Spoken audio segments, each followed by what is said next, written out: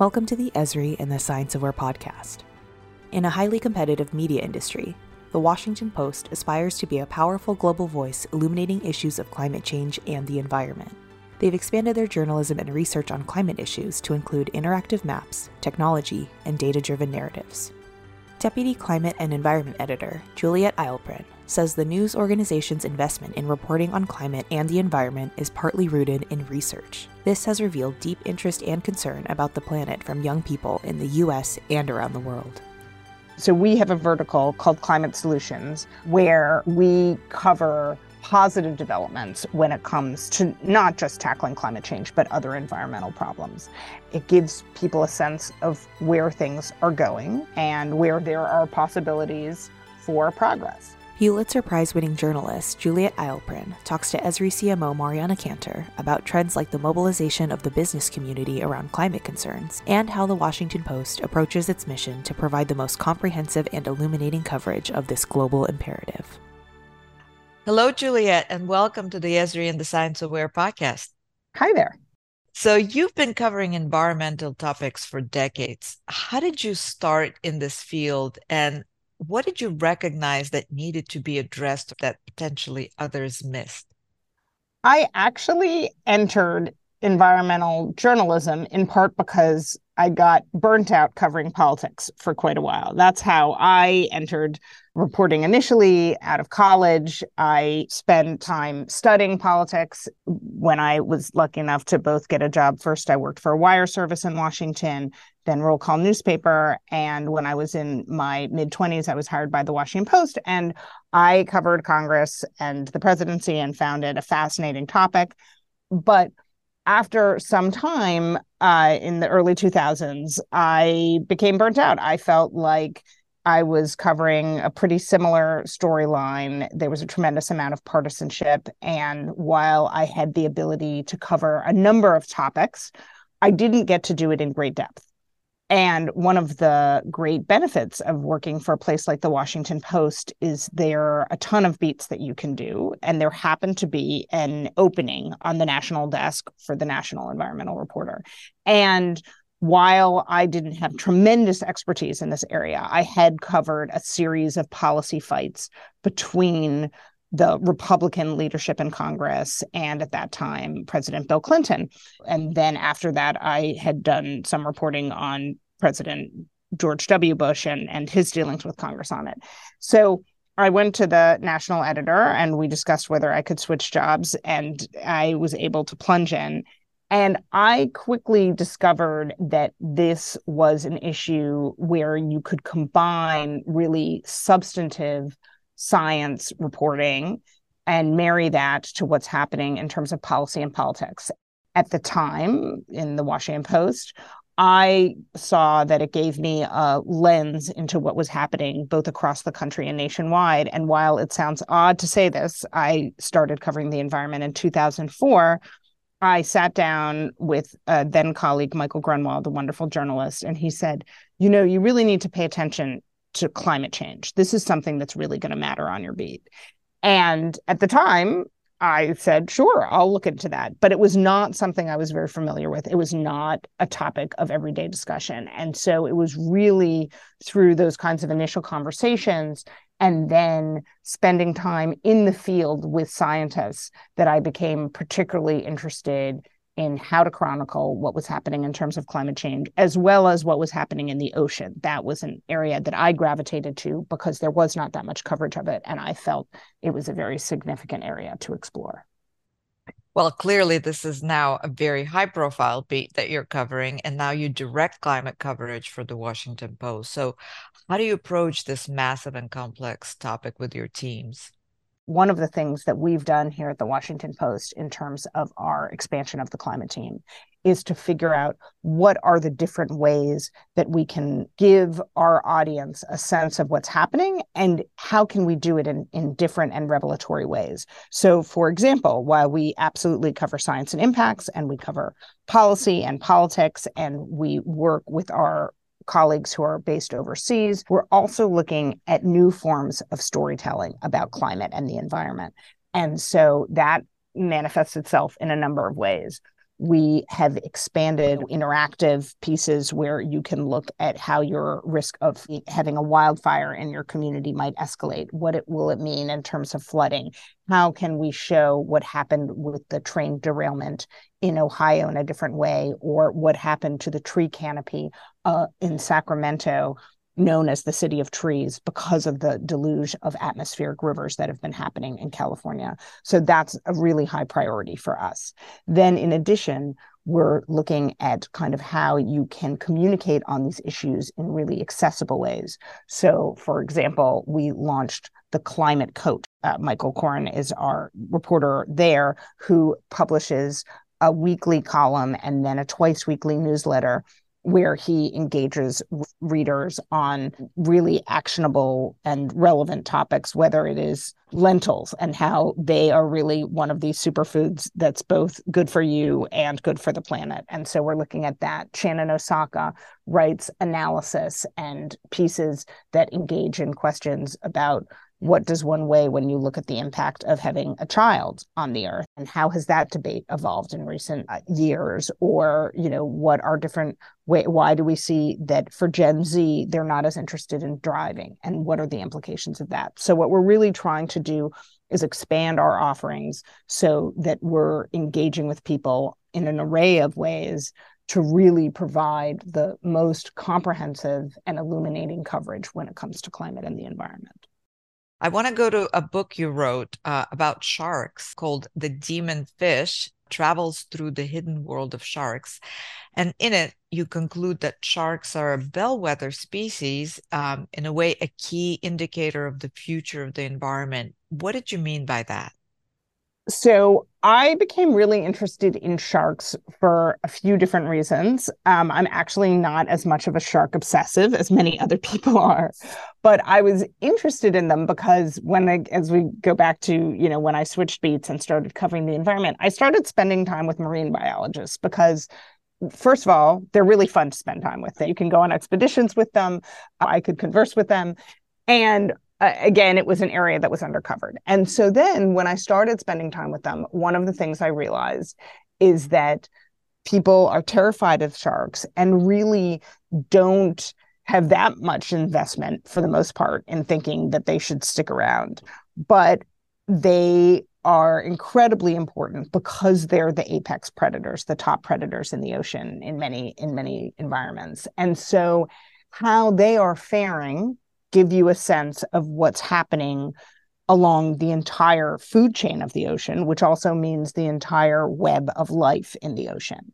And so sharks have been under tremendous pressure in terms of fishing on two fronts. One, because in many Asian countries, their fins are coveted for shark fin soup, and also because, frankly, they're caught accidentally across the ocean as we're targeting other fish that have more have widespread commercial value. You can really look at what's happening with sharks and understand where things stand in the ocean. And when you take out the top predators, it has ripple effects throughout the web of life in the ocean.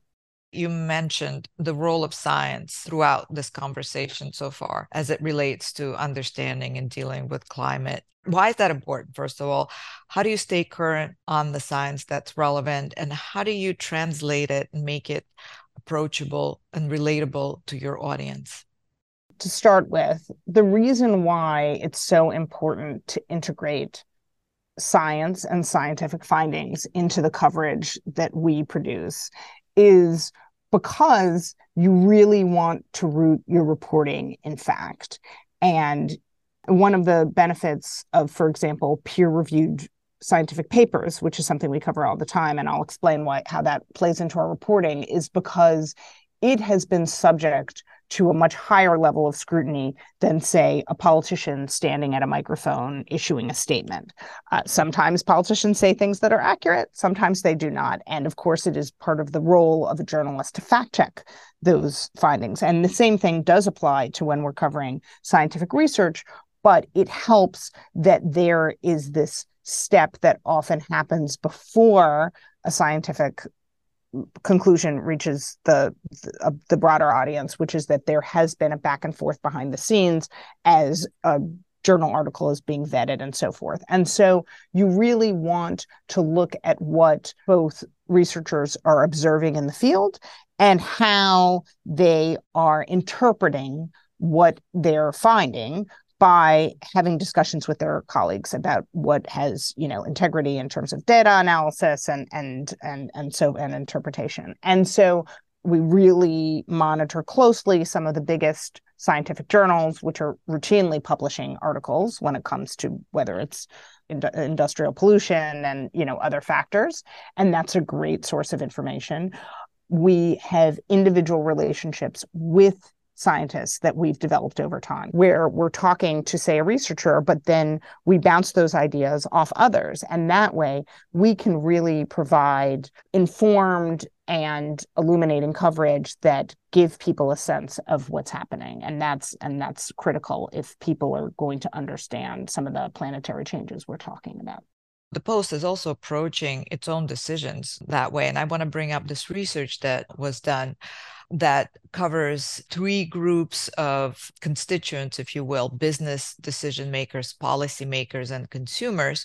And the research was about the importance of various topics to these groups. The fact that this research did not come back conclusively that every group wants to hear about climate, and yet the Post decided to invest quite a few resources and does a phenomenal job covering the environment and climate. So walk us through that decision-making process.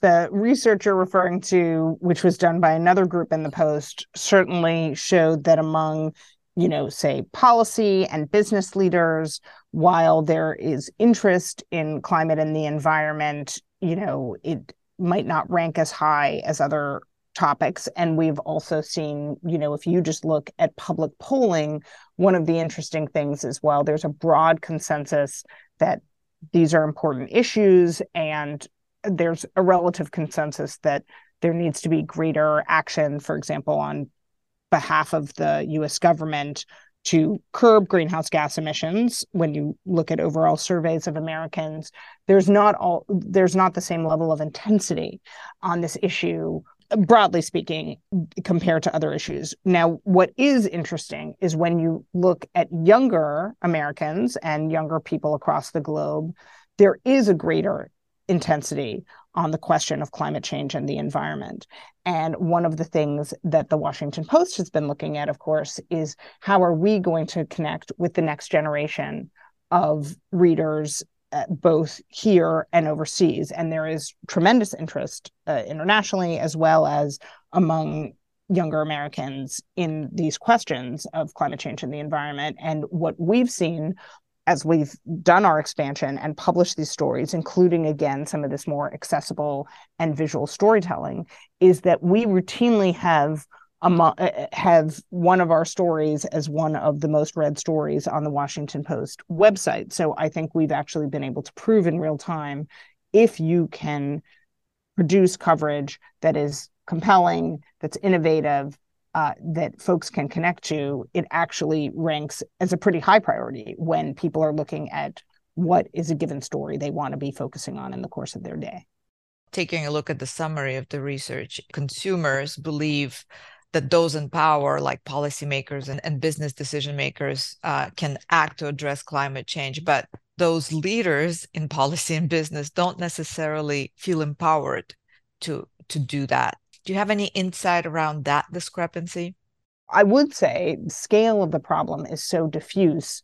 Politicians often struggle to make what are often hard choices in the near term if they feel like they won't get the benefits long term. Now, the one exception to this is certainly supporting the deployment and development of clean energy. What we've seen is that, supporting, for example, renewable energy and alternatives to fossil fuels can really resonate with both voters and politicians, because that can, create jobs in certain instances. And so, there are ways in which politicians might have an incentive to act, but it's clear that there's not the same alignment of incentives with policy that you often see in other areas.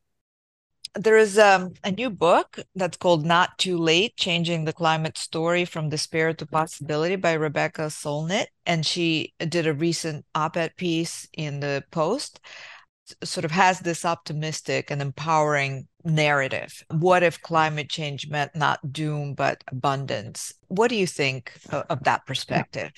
And I'm so glad you mentioned that, in part because I will admit that the one part I did not mention that precedes our climate expansion, but is an incredibly important part of our the way that we've changed the way we've covered climate in recent years, is that we have a vertical called Climate Solutions, where we cover positive developments when it comes to not just tackling climate change, but other environmental problems.